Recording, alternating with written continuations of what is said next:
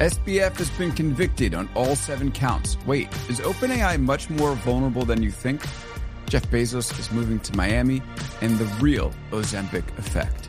All that and more coming up right after this. The LinkedIn Podcast Network is sponsored by Alumni Ventures. Invest with confidence. Discover the power of venture investing with Alumni Ventures, America's largest venture firm for individual investors. Learn more at av.vc. Welcome to Big Technology Podcast Friday edition, where we break down the news in our traditional, cool-headed, and nuanced manner. We have a very big week of news this week, including big news on the FTX front, but then also plenty more on AI, on Bezos, on Amazon, and of course, on Ozempic, something we haven't talked about yet, but we will today. Joining us, as always, on Friday is Ranjan Roy of Margins. Welcome, Ranjan. I think the COVID and ZERP era is officially over. SBF is going to jail. This is a big day in my life right now. Absolutely. I mean, it took 4 hours to decide to convict him. And apparently that was even longer because they knew that if they took like a few extra minutes, they would get free dinner. That's what I'm hearing. But are you surprised that it took such a short amount of time to convict Sam on all 7 counts?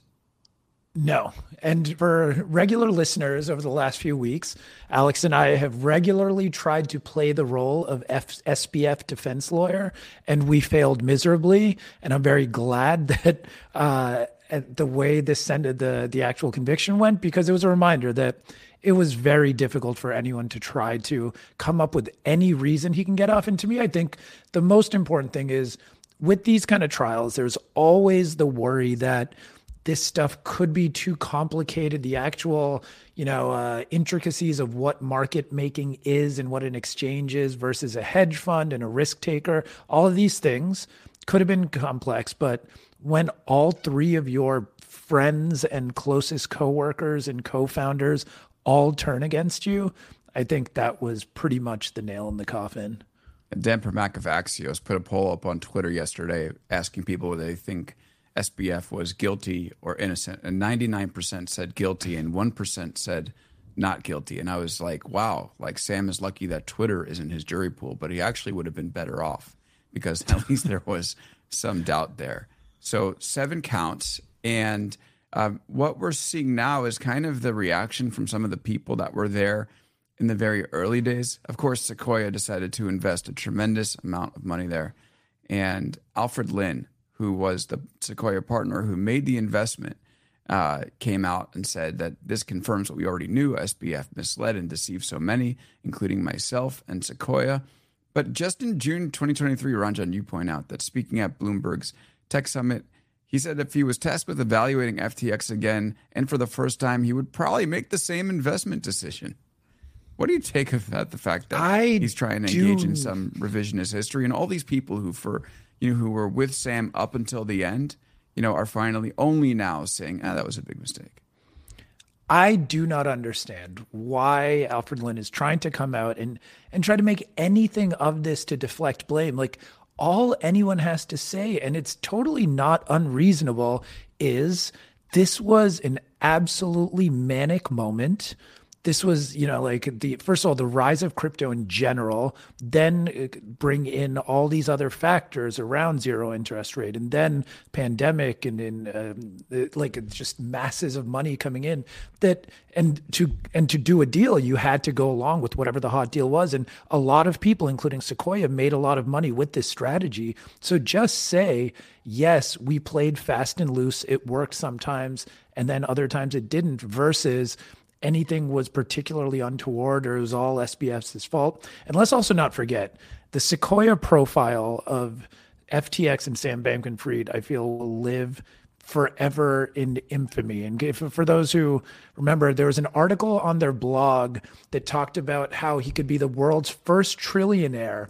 And then the best part was how they talked about, as he pitched them and convinced them, not only would they own crypto, that they would become the future vision of money and have a total addressable market of everyone, which was my favorite line. But then it even got better because then they said, also, the fucker was playing League of Legends the entire time. And they thought that was somehow funny, or it made him kind of more of a genius, and worth including in an investment proposal and justification on their own company blog. Obviously that was taken down, but I mean, after you make that many mistakes, just own up to it. This is why we're so all in on this story, by the way, because it's not just a story of crypto fraud. It really tells you so much about the whole ecosystem and about an era. And you can really go in and dissect it. And, speaking of playing fast and loose, I mean, every time there's a big criminal case, I wonder why we don't hear more from the defendant, who probably has their side of the story to tell and probably wants facts out there that aren't out there in their central discourse. Well, now I know why they tend to stay quiet, because maybe he would have been convicted otherwise. But one thing is for sure is that Sam Bankman-Fried, through all of his media appearances and his inability to shut up, effectively cooked himself in this case, and said so much stuff that was held against him in court that he personally just could not get out of it. I mean, is that a good lesson, that you absolutely do not have to tweet through it? No, I think that's hopefully the best lesson from this, because I think that over the last, let's say, maybe 5 to 7 years, I think it's actually been a really, really bad lesson for future up-and-coming entrepreneurs or just leaders of any sort, that the lesson has always been, you can always tweet through it. And I won't name names, but that's business leaders, politicians, that's all types of people, that the kind of lesson everyone's taken away is the sheer velocity of and ferocity of communications is how you would get past any kind of problem and deflect everything. And this was a reminder that, I mean, again, how open and shut this case was, that it didn't save him. And boy, he tried. I mean, remember the 60 Minutes episode? That to me was, I think that was even worse. And I still have not read the Michael Lewis book. You have. I just finished it. Yeah. Actually, wait, how do you feel now? You finished it right before the conviction. We talked a little bit last week, but have your feelings on the book changed at all? I think I'm going to bring that in right now, because we're going to go to sentencing predictions, and I think it factors in what I learned at the end of the Lewis book. So, okay, so Sam faces up to 115 years in prison. What do you predict he gets, and what do you think he should get? This is a tough one for me, because I will readily admit, and sometimes a rarity in punditry, I have absolutely no idea how criminal sentencing works, and I'm happy for that, because the actual nuts and bolts of it. But I mean, if we talk about how much do I think he should get, it's a tough one. There has been what's Bernie Madoff got life, basically. Wait, how long did Elizabeth Holmes get? 11 years. I think she got 11 years. Yeah, so Elizabeth Holmes, who put people's lives actually physically in danger, only got 11 years. There has been no real, very tough sentence on any kind of white collar criminal like this. So is it going to be something like 10 or 11 years, or will it be something much, much more significant, like a Bernie Madoff? I think it should be interesting, but I hope he gets enough that it deters people from doing this kind of thing again. Okay, so I might be a little Lewis-pilled, because at the very end of the book, he makes this point that John Ray, who was in charge of the bankruptcy of FTX, was able to find $7 billion of the $8 billion missing assets. $7 billion of 8, right? 8 and change. Then you add in the fact that Bitcoin has appreciated. Anthropic, here it comes. And is FTX in the green right now? And I don't think that should matter for the conviction, but I do think that should matter for the sentencing, because if they're able to return the money to the people whose money they lost, then that matters in terms of how long you're going to put this person in prison for. Wait, how did they find $7 billion of $8 billion from the money? That's what I have a hard time wrapping my head around. You have some amount of money is spent on renaming the Miami Heat arena, right, on paying Tom Brady and Giselle. That's money out the door, that's gone, that's spent. Then theoretically, you have cash sitting around, cash that's been invested in however many either angel investments, one of which is Anthropic, but then a lot that went into total shit coins. Like how did you're telling me they genuinely recovered 7/8 of all the money that was ever invested into FTX, that was ever deposited into FTX? I'm not saying it. John Ray is saying it. And he's the guy. I mean, he's not exactly in favor of these folks. So I think a tremendous amount was largely the clawbacks. They probably made some, I don't know if it was the arena that they clawed back from, but they definitely clawed back. And then FTX did make money. I mean, it was making money. The whole problem was that it then took the actual customer deposit and lent it elsewhere. But it was making money. So I don't know. Maybe, look, I'm not here to defend Sam Bankman-Fried. I'm just taking the public pronouncements. And so I do think that plays in. I think Sam is going to get 20 years. That's my prediction. I think he should get 5 to 10. But, okay. I mean, I'll match your 20. Yeah. I think 20 to 30 is really right. most likely. Could you, I mean, given that a lot of this money is going to be clawed back, could you give him 5 to 10 and bar him from getting anywhere near anything financial except for a U.S. Treasury bond for the rest of his life? That would seem fair to me. I'm ready for the 2050 Sam Bankman-Fried redemption tour, where he's going to be giving financial workshops and lessons all over the country. Okay, so somebody did take a Midjourney photo of Sam Bankman-Fried and put it in my mentions, showing what he would look like after like 40 years in prison or whatever. And it's I just looking at that image, and you know how Midjourney makes everybody look better than they actually look. I just have this prediction that Sam is going to just get in sick shape, cut his hair in prison and become like this object of romantic fascination among geeks everywhere. Like he's going to become like the next weirdo sex symbol Martin in the U.S. Shkreli. Yeah, Shkreli. exactly. All right. Bold predictions here on Big Technology Podcast.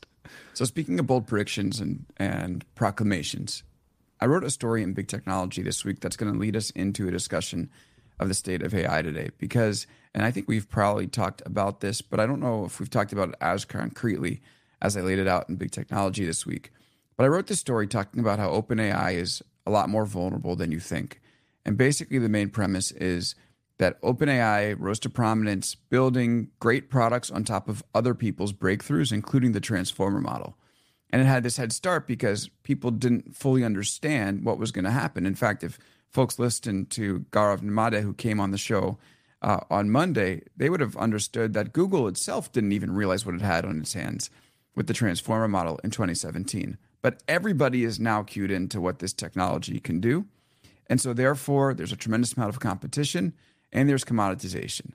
And I listed 6 areas where OpenAI will face competition and is not stacked up perfectly in terms of its ability to compete.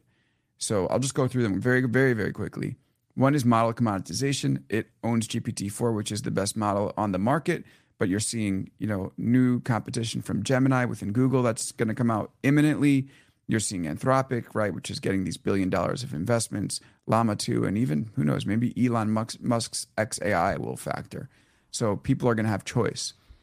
When people have choice, we go to 2, which is margin compression, which is now, if there are so many different LLM models, they're going to have to compete based off of cost. The margin comes down. And in fact, one entrepreneur told me that he doesn't even see this as a money-making operation, and the infrastructure is really going to be the thing that makes money, which points to NVIDIA. Number 3 is the hits business. When everybody has access to this technology and everyone's building, you really need hits in order to succeed. And OpenAI has had even a model this year that they were working on that they had to scrap because it wasn't meeting expectations. The 4th is the open source threat. About that very much.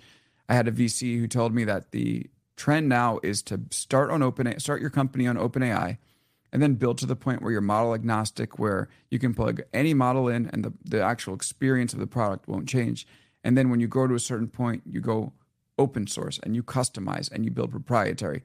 And so you don't rely on OpenAI anymore. 5th is this move to smaller models. OpenAI's ChatGPT or GPT-4 can do everything. And you don't need to do everything if you're a specialized model like Harvey, for instance, for law. And so people are going to move to smaller, more specialized models, which aren't as impressive if you speak with them as a ChatGPT, but might even get the job done better. And the sixth is that it's just too close to Microsoft. And you have Anthropic, which is making deals with Google here and Amazon there. And you have OpenAI that's attached at the hip to Microsoft with $13 billion of funding. And it's going to make it much more difficult to show up prominently in an AWS or a Google. And all this adds up to OpenAI looking much more vulnerable than the popular narrative makes it out to be. Okay, I've laid the case out, and now I turn it over to you. How do you react? I would say, so as a consumer, have you used the recent updates within ChatGPT? I'm sure I have. But basically, so now it is incredible. And I have gushed about what they previously called code interpreter and then called, I think it was data analysis, and now is simply built into the interface where you can throw in a CSV and it can help you do really complex calculations. Now also DALL-E 3 is so much better, so much better, actually usable. And even cooler, now within ChatGPT, you can simply type in a basic prompt like, I want a unicorn on a skateboard. And then, because that's the kind of stuff I look for. And then it'll actually create an image, but when creating that image, expand that prompt a great deal and then tell you what that prompt was. So it's actually taking kind of the ChatGPT element of let me help you create a prompt that's better and let me create you the image that's good. So all this stuff, it was a reminder to me that OpenAI, I actually think one thing that would push against a lot of this is their strength has really been as much on the product design side as it has been on the infrastructure hardware model side. And like one example for me was, again, GPT-3 existed forever, but ChatGPT, its most brilliant UI mechanism was how it kind of looks like it's thinking. Like it could actually create that answer for you and spit it all out in one big chunk, but instead the letters appear as though there's this like sentient being thinking, and that I honestly made people feel like it's much more magical, and that's what really helped the virality of it. So all that being said, I think on the consumer side, what they've done just in the last 1 month is puts them so far ahead for me versus any of the competitors. Claude, which is from Anthropic, their chatbot, and Bard from Google, anything else. All that being said, I think the most important thing you said was your fourth point, that a good company that's developing on this technology basically should be able to move to the point that it becomes model agnostic. And I have seen that. I've worked on projects where we've gotten there already, and I really believe that's the future. So to me, the consumer side of OpenAI is way ahead of everyone else, but that's the side that's going to probably lose money. And then on the enterprise side is where they're really going to need to secure and win these deals and make more and more and more money to make up for all the compute that goes into the consumer product. And I think more and more companies are going to see, I don't need them for this. I can actually, again, whether it's the open source side, whether it's more specialized models, all of these things. So I went through the entire example of why I think ChatGPT has gotten so good to get to the point where I do agree with you. And I think OpenAI as a business is in a lot of trouble. Yeah, exactly. And so it's so interesting because there's both the consumer and the enterprise point. And what's going to be the bigger business for them? I think we've always agreed that it's going to be enterprise. And you're right, like their consumer product is great. I think that DALL-E 3, which you can also access with Bing, is amazing. It's actually, in some cases, for me, surpassed Midjourney, which is wild because Midjourney was so far ahead. I agree. DALL-E 2. Completely. That being said, the companies are, these are demos for the companies to be able to provide their technology to developers, for companies to build on top of the technology. And that is where the competition is very, very, very intense. Yep. And even more, the Microsoft thing was interesting for me because, again, and I've gushed about this before, but for anyone who's used their data analysis with it that's now built into ChatGPT, again, throw in a CSV rather than having to look up different Excel formulas to do simple analyses or even complicated ones, reminding myself how to do a VLOOKUP, like that stuff just happens instantly just by querying with natural language questions. But Microsoft's probably going to put that in their Copilot and might not even use OpenAI. They've announced partnerships with Facebook's Llama. They've also been operating at a bit of an arm's length. So where they really have an edge in a way that enterprises need them, I'm not sure. Okay. And that gets to sort of the new models that are starting to come up, right? Because if there's going to be a real commoditization, you need stellar models that are going to show up and are going to be able to make a difference here. And I just read this insider story from a few weeks back as I was researching where the progress is of Google's Gemini, which is the competitor to GPT-4 that I imagine is imminent. And it is fascinating. So there's a Google VP talking about it in the story. And they say, I've seen some pretty amazing things. Like, I'm trying to bake a cake. Draw me 3 pictures of the steps how to ice a 3-layer cake. And Gemini will actually create those images. So these are completely novel pictures. They are not pictures from the internet. It's able to speak in imagery with humans now, not just text. I mean, to me, that is fascinating, right? The fact that these models are moving multimodal, and Gemini in particular, if you can communicate in imagery, the power is unbelievable. Yeah, but so on one side, the multimodality, I think, is, I agree, getting really interesting. And Google, I do think, especially from the what's their thing? Organizing in the world's information, or whatever the tagline was or used to be.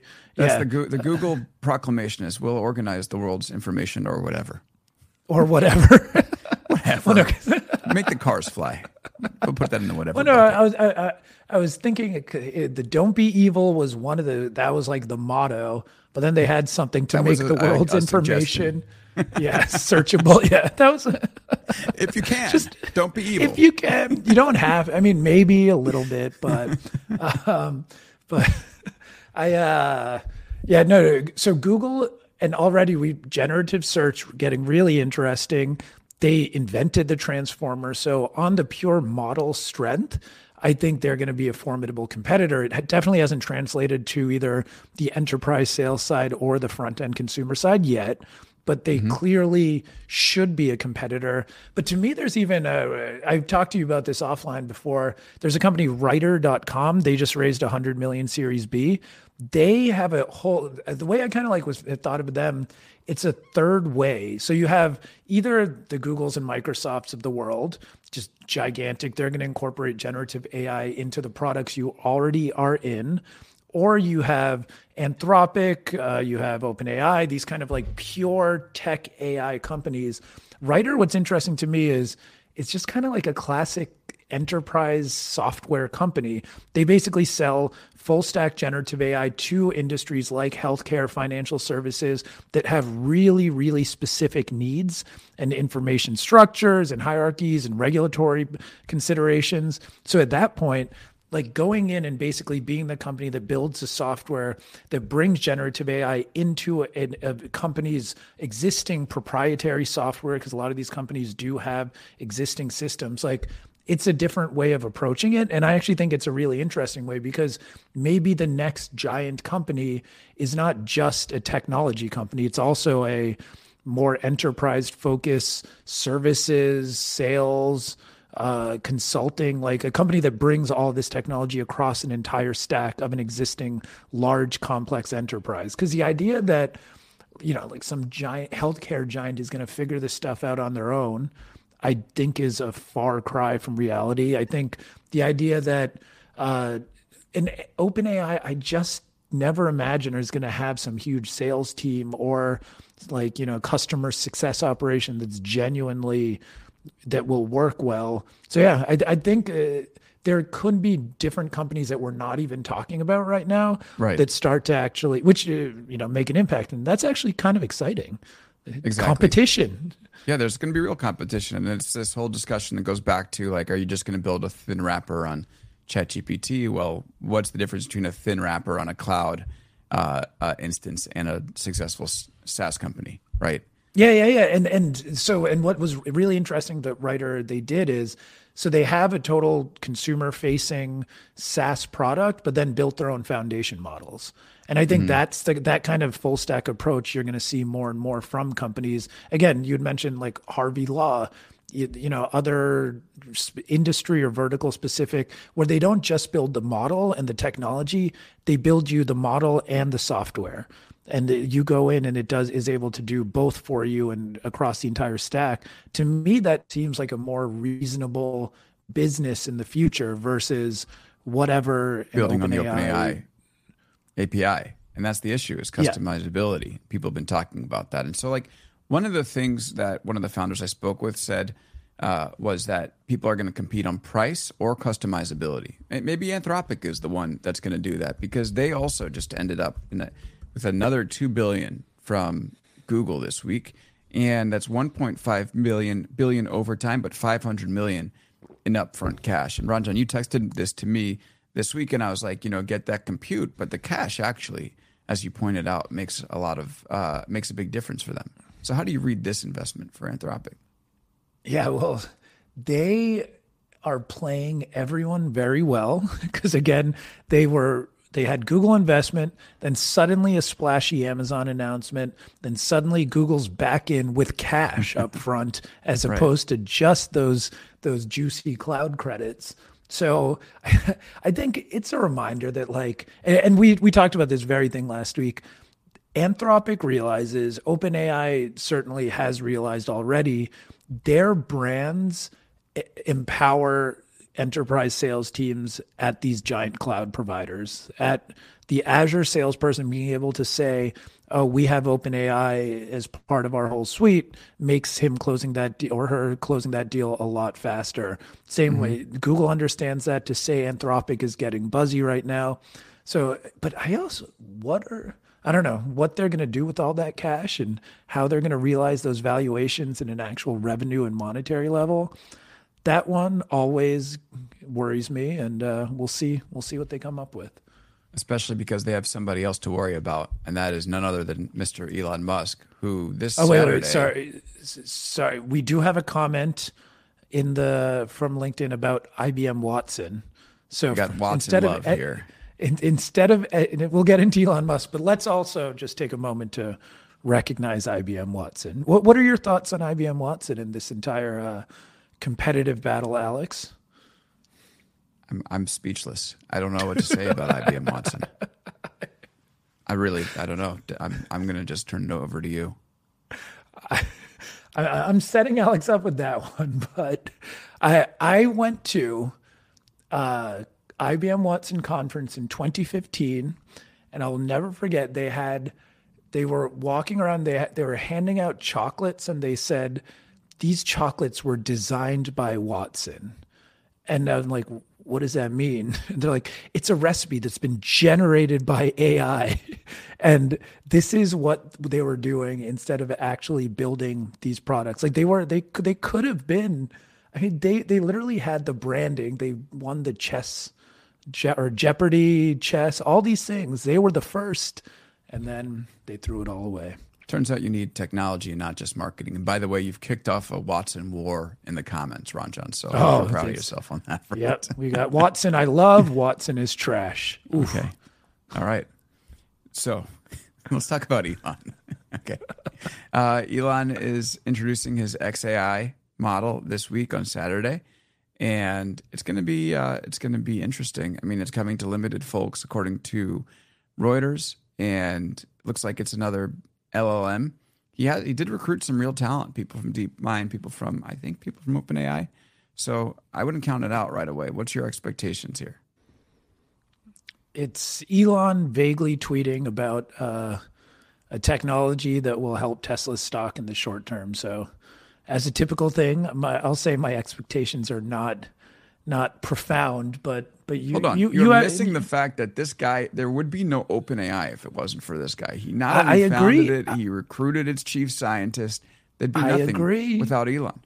No, I agree, but it's kind of like, in a way, it now got to where it is, and this whole revolution's happened because he went hands off. Yeah. Yeah. I'm saying it. I'm saying it. If he was all in hands on over there, I don't think any of this is happening in the way it is today. But again, we'll see. The point you made, and I think it was a few months ago when they first announced it, the talent that they recruited was insane.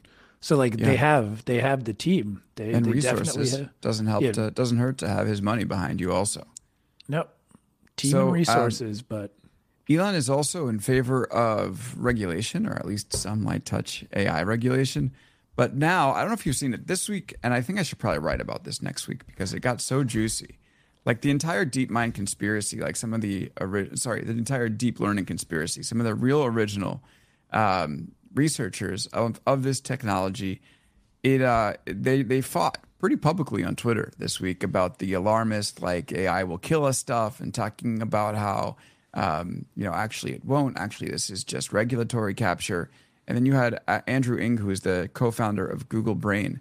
Here's the headline from TechCrunch. Google Brain co-founder says big tech companies are inflating fears about the risks of AI wiping out humanity because they want to dominate the market. And he goes, there are definitely large tech companies that would rather not have to compete with open source. So they're creating fear of AI leading to human extinction. It's been a weapon for lobbyists to argue for legislation that would be very damaging to the open source community. I think what's interesting right now is we're starting to get some like prominent, loud voices talk about how this is all about regulatory capture and people should just shut up about the fears that they have about AI wiping us out. What do you think about this? I am so happy because we have both talked about this on the podcast. And when we were talking about this, like maybe 3-4 months ago, or even before, when was the letter again?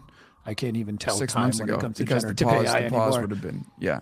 Yeah, remember the pause? The pause at the time, but that's what both. It was so clear that this is a form of, like, it was such an awkward thing for these companies to say, this is going to kill us all, but we're still working on it. And I'm very glad that it is almost becoming a meme right now. And I've seen plenty of pretty good memes about, like, it's going to kill you all, but sorry, I need to get back to working on that thing that will kill you all.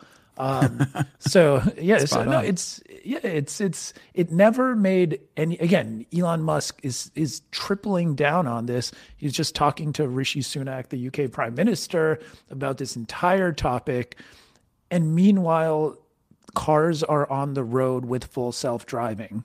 Like it's the disconnect for me has never made any sense. And I'm very, very glad that like people like Andrew Ng and others, like very, very prominent people who have led this entire revolution are now saying it out loud. Okay, so now here is a tricky regulation question and a funding question that I think will be fun to discuss. So on the phone with the AI founder this week, he told me that he thinks the next place that these companies are going, these big AI companies are going for funding, sovereign wealth funds. And they've basically tapped out all of the money in the VC community, in big tech. I mean, it doesn't get much bigger than getting multi-billion-dollar investments from Amazon and Google.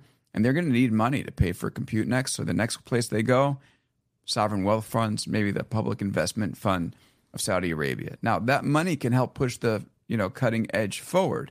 However, if you believe there's some national security benefit in keeping this technology, out of the hands of certain countries, do you then allow these companies to go fundraise anywhere in the world, or do you restrict their sources of funding and maybe prevent them from raising from sovereign wealth funds? What's your perspective on that, Rajan?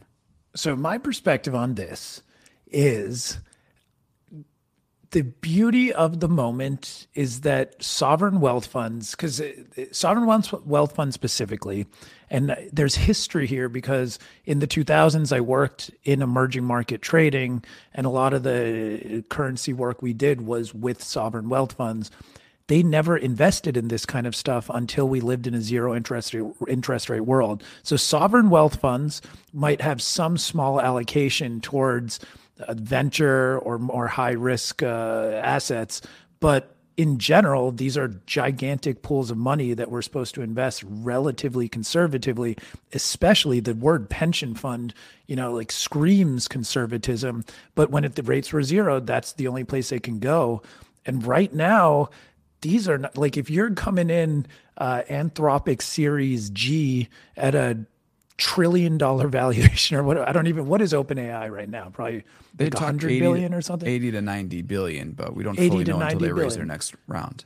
Yeah, exactly. So like now that there are plenty of vehicles for getting your 7 to 10% out there in the world at a low risk for these kind of big pools of money, I think the idea that they are going to be able to be tapped for this kind of investment is going to be gone. And I think that's going to be one of the reminders that we're living in a completely different world right now. And that's why I actually think that's what's been interesting about these flashy Google and Amazon deals. And we've talked about it so much that the numbers are big, but already the cash is dwindling. And that's why cloud compute becomes part of it. But the days of the Saudi PIF, Public Investment Fund, pushing money into a vision fund for Masayoshi Son, and then dog walking app getting $3 billion or whatever it is, hundreds of millions for billions of valuation. I think that's long gone. And I think we're going to start to see some pressure on these companies soon. Yes, but if you have all this oil wealth, you got to put it somewhere. You're not going to spray it freely as you would. Maybe you make a direct investment, and that, where are you going to put it? I mean, maybe AI. Well, no. So if you're looking for financial return, I mean, treasuries and corporate debt are looking pretty good right now. If you are looking for purely national geopolitical strategic considerations, then if you're looking at this money, so do you make a law to prevent that? CFIUS, the Committee for Foreign Investment in the U.S. I think they're going to get busy on this stuff pretty soon. Yeah, I think they're definitely going to have their hands full very soon, because I do agree that there's going to be so much around the national security elements within this entire space coming soon, unless the open source movement and smaller models and companies make it an even playing field for everybody. Exactly. All right, here's one comment before we go to break from Noble Ackerson, saying that they draw parallels from how folks like Chamath made so much wealth in building social media platforms only to leave and warn us about social media's influence. And in this case, with the AI concerns, it's like that, but it's even worse, because it's en route to making money from AI, trying to warn us of its dangers and ice out other competitors. It's not a great moment. All right, let's go to break, and then we'll come back and talk a little bit about Jeff Bezos' move to Miami, this Ozempic effect, and whether it's gone overboard.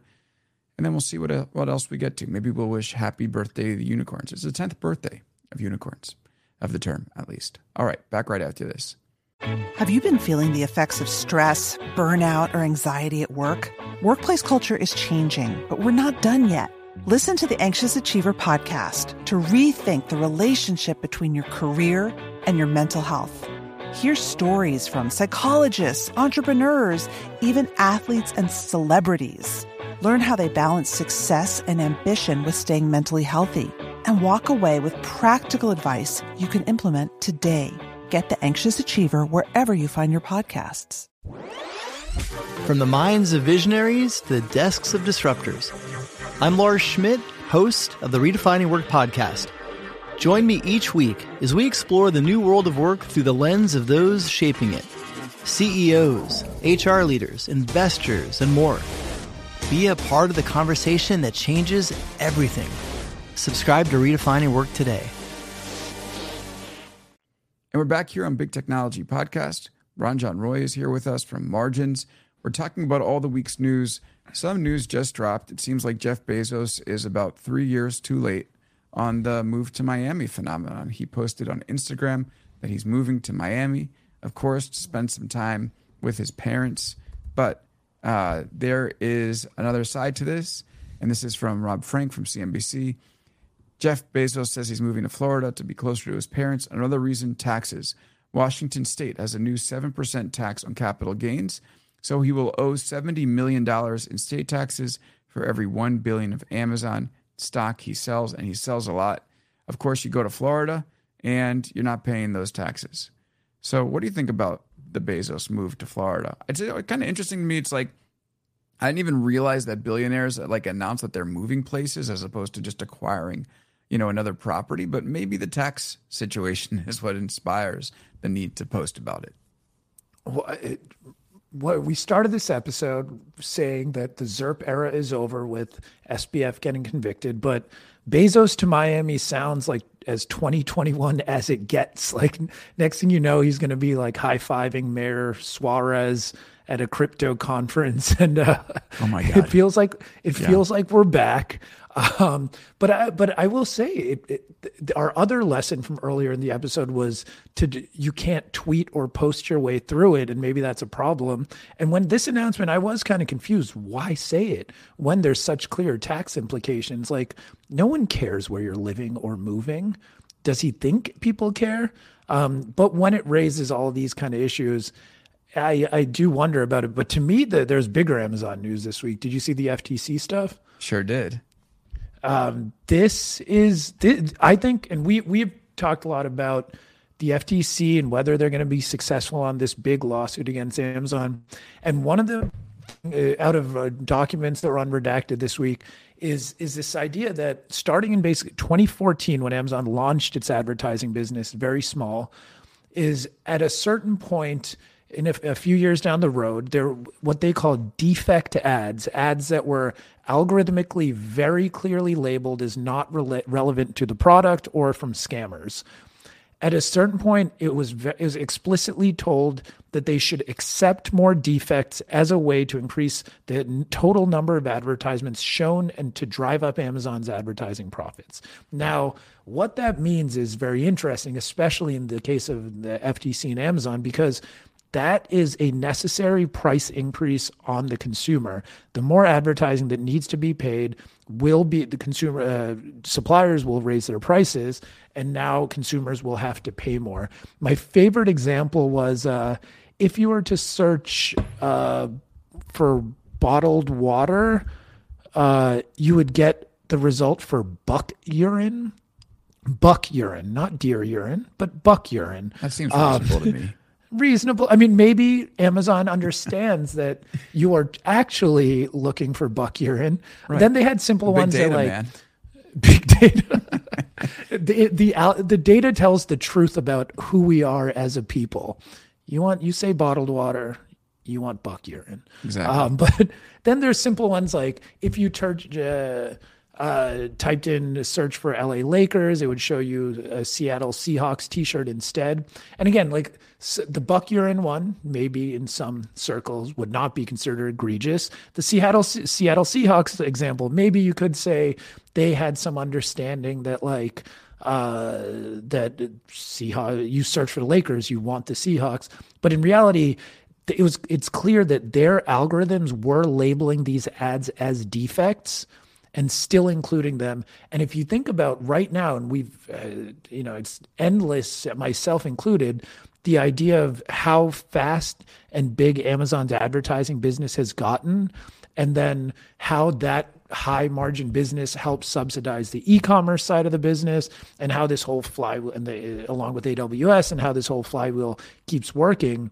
It's a reminder that to get there, there's definitely some not above board things that happened that clearly happened. So I think to me, this is a huge moment for the FTC to start. And it was interesting to see how they're going to start dripping more and more of these things. And again, buck urine.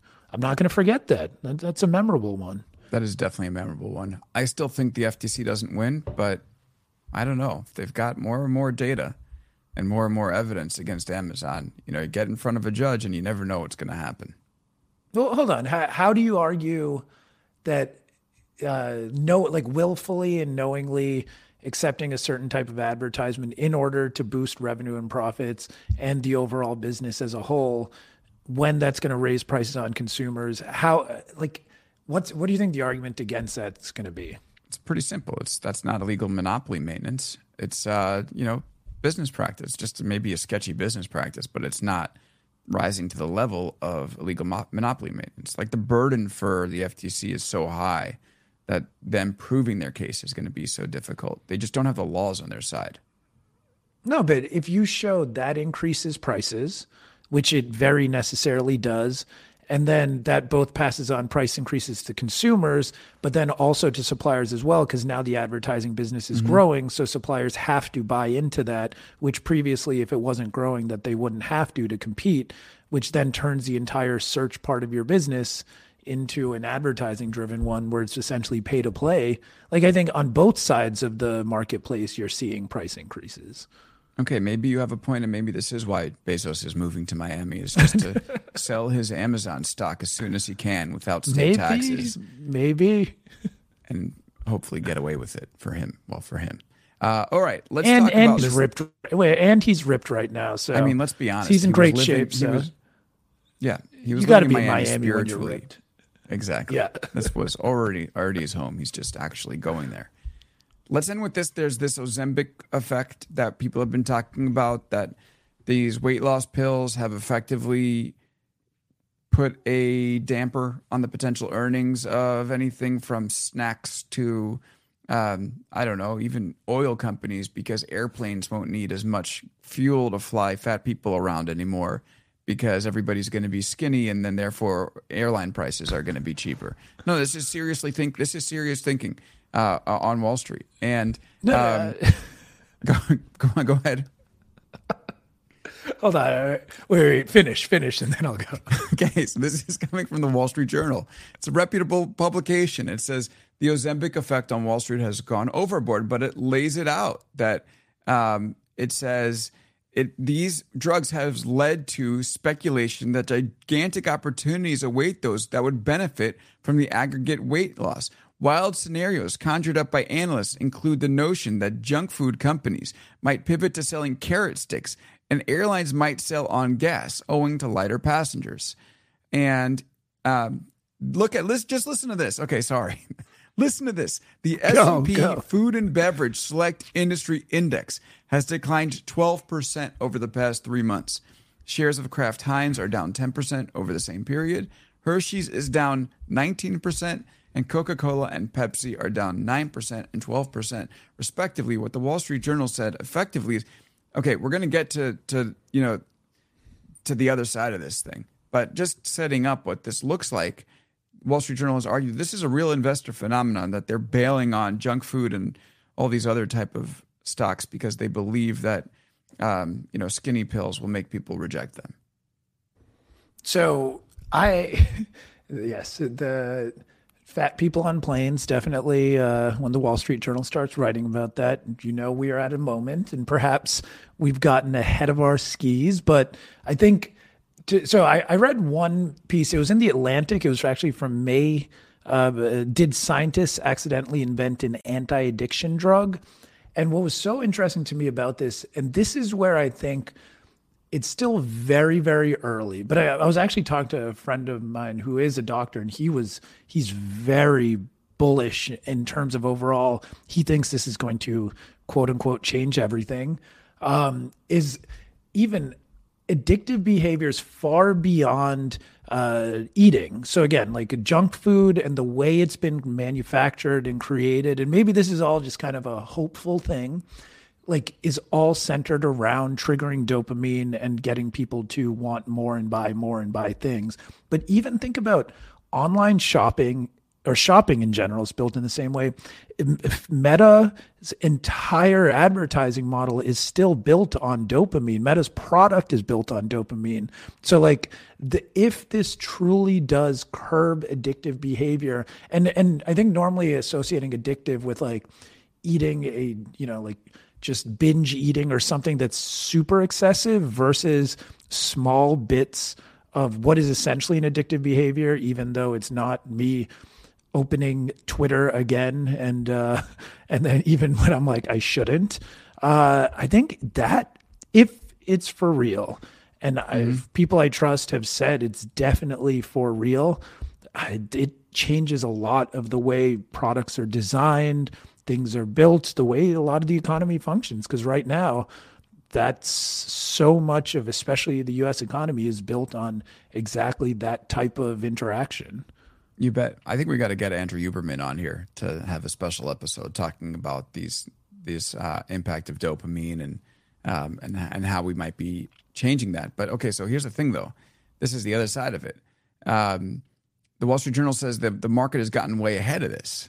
That these drugs are nowhere near to where they need to be, and they cost upward of $10,000 a year per person, putting them out of the reach of the majority of the more than 100 million obese and overweight people in the U.S. So I'm kind of curious what you think about this. Like, first of all, can you explain like why the market knows this? Why would the market react this way, understanding that the broader impact won't be felt for quite some time, if ever? Yeah, I do agree. I think the market reaction is definitely an overreaction. And when I'm talking about this stuff and thinking about it, it's still in the like magical, theoretical, exciting, visionary, envisioning different futures type of thing. Not, Coca-Cola sales are going to be down in Q2 2024. So I think it's definitely gotten ahead of itself. But I think this is where, again, like I have been surprised. I have talked to people who I was very surprised who have taken Ozempic or one of the, I think it's like semaglutides or something like that. Semaglutides. Yeah, Wegovy's another one. By the way, yeah. Watch a corridor football without seeing it. I've talked to people who I never would have expected who take it. So at that point, I'm like, maybe, and maybe just hypothesizing, a Wall Street research analyst could be the personality that has felt the magic of one of these Wegovy, Ozempic. And then the moment it's one of those things that once you see it and feel it and understand it at a personal level, then maybe you start extrapolating a lot more quickly. But yeah. I think it's great that we have these tools, right? We have to fight back in some ways against big food. And like, if it's pharmaceuticals, so be it. They're using chemicals also. So I think it's good that we have these tools. I'm just interested in the fact that the market is like now such a firm believer that it will go years ahead of the broad impact. I'm actually curious now. Let's just end with this. Like, talk a little bit about the people that, I mean, if you're willing, you didn't expect them to be on it, but they're on it. Was that just because that they were skinnier than you imagined? Yeah, that's where I was going with that. It was more a defensive weight mechanism rather than an active offensive one. Yeah, no, exactly. But so it's almost to help you stay skinny. So then you're like, okay, then the addressable market no longer is only those seeking to lose weight, but also it's no longer Sam Bankman-Fried is addressing a total addressable market of everyone. It's these drugs are. So yeah, no, that to me, that's what made it more interesting. So yeah, I think to me, it's still very early days. Who knows? Maybe there's going to be some insane side effects that come up pretty soon that derail this entire conversation. Remember 2 years ago, we were all going to be eating fake meat burgers and didn't quite pan out. So who knows? Right. I trust the technology. Very interesting stuff. All right. At the end of this, I'm just going to go short Nabisco. Just kidding. But maybe not the worst strategy. This is not investment advice, but maybe not the worst strategy. Ranjan, thanks so much for joining. Really great to speak with you every week. All right, great stuff. Thanks, everybody, for being here with us. Great crowd live. We had comments today and questions, which is awesome. And thanks to everybody at home who's listening. Really appreciate it. We'll be back on Wednesday with a conversation with Rob Copeland about his new Ray Dalio book. That should be fun. I'm about to go record that. And then again, Ranjan and I will be back next week. We're going to talk about streaming along with the rest of the week's news. All right. Thanks for listening, and we'll see you next time on Big Technology Podcast.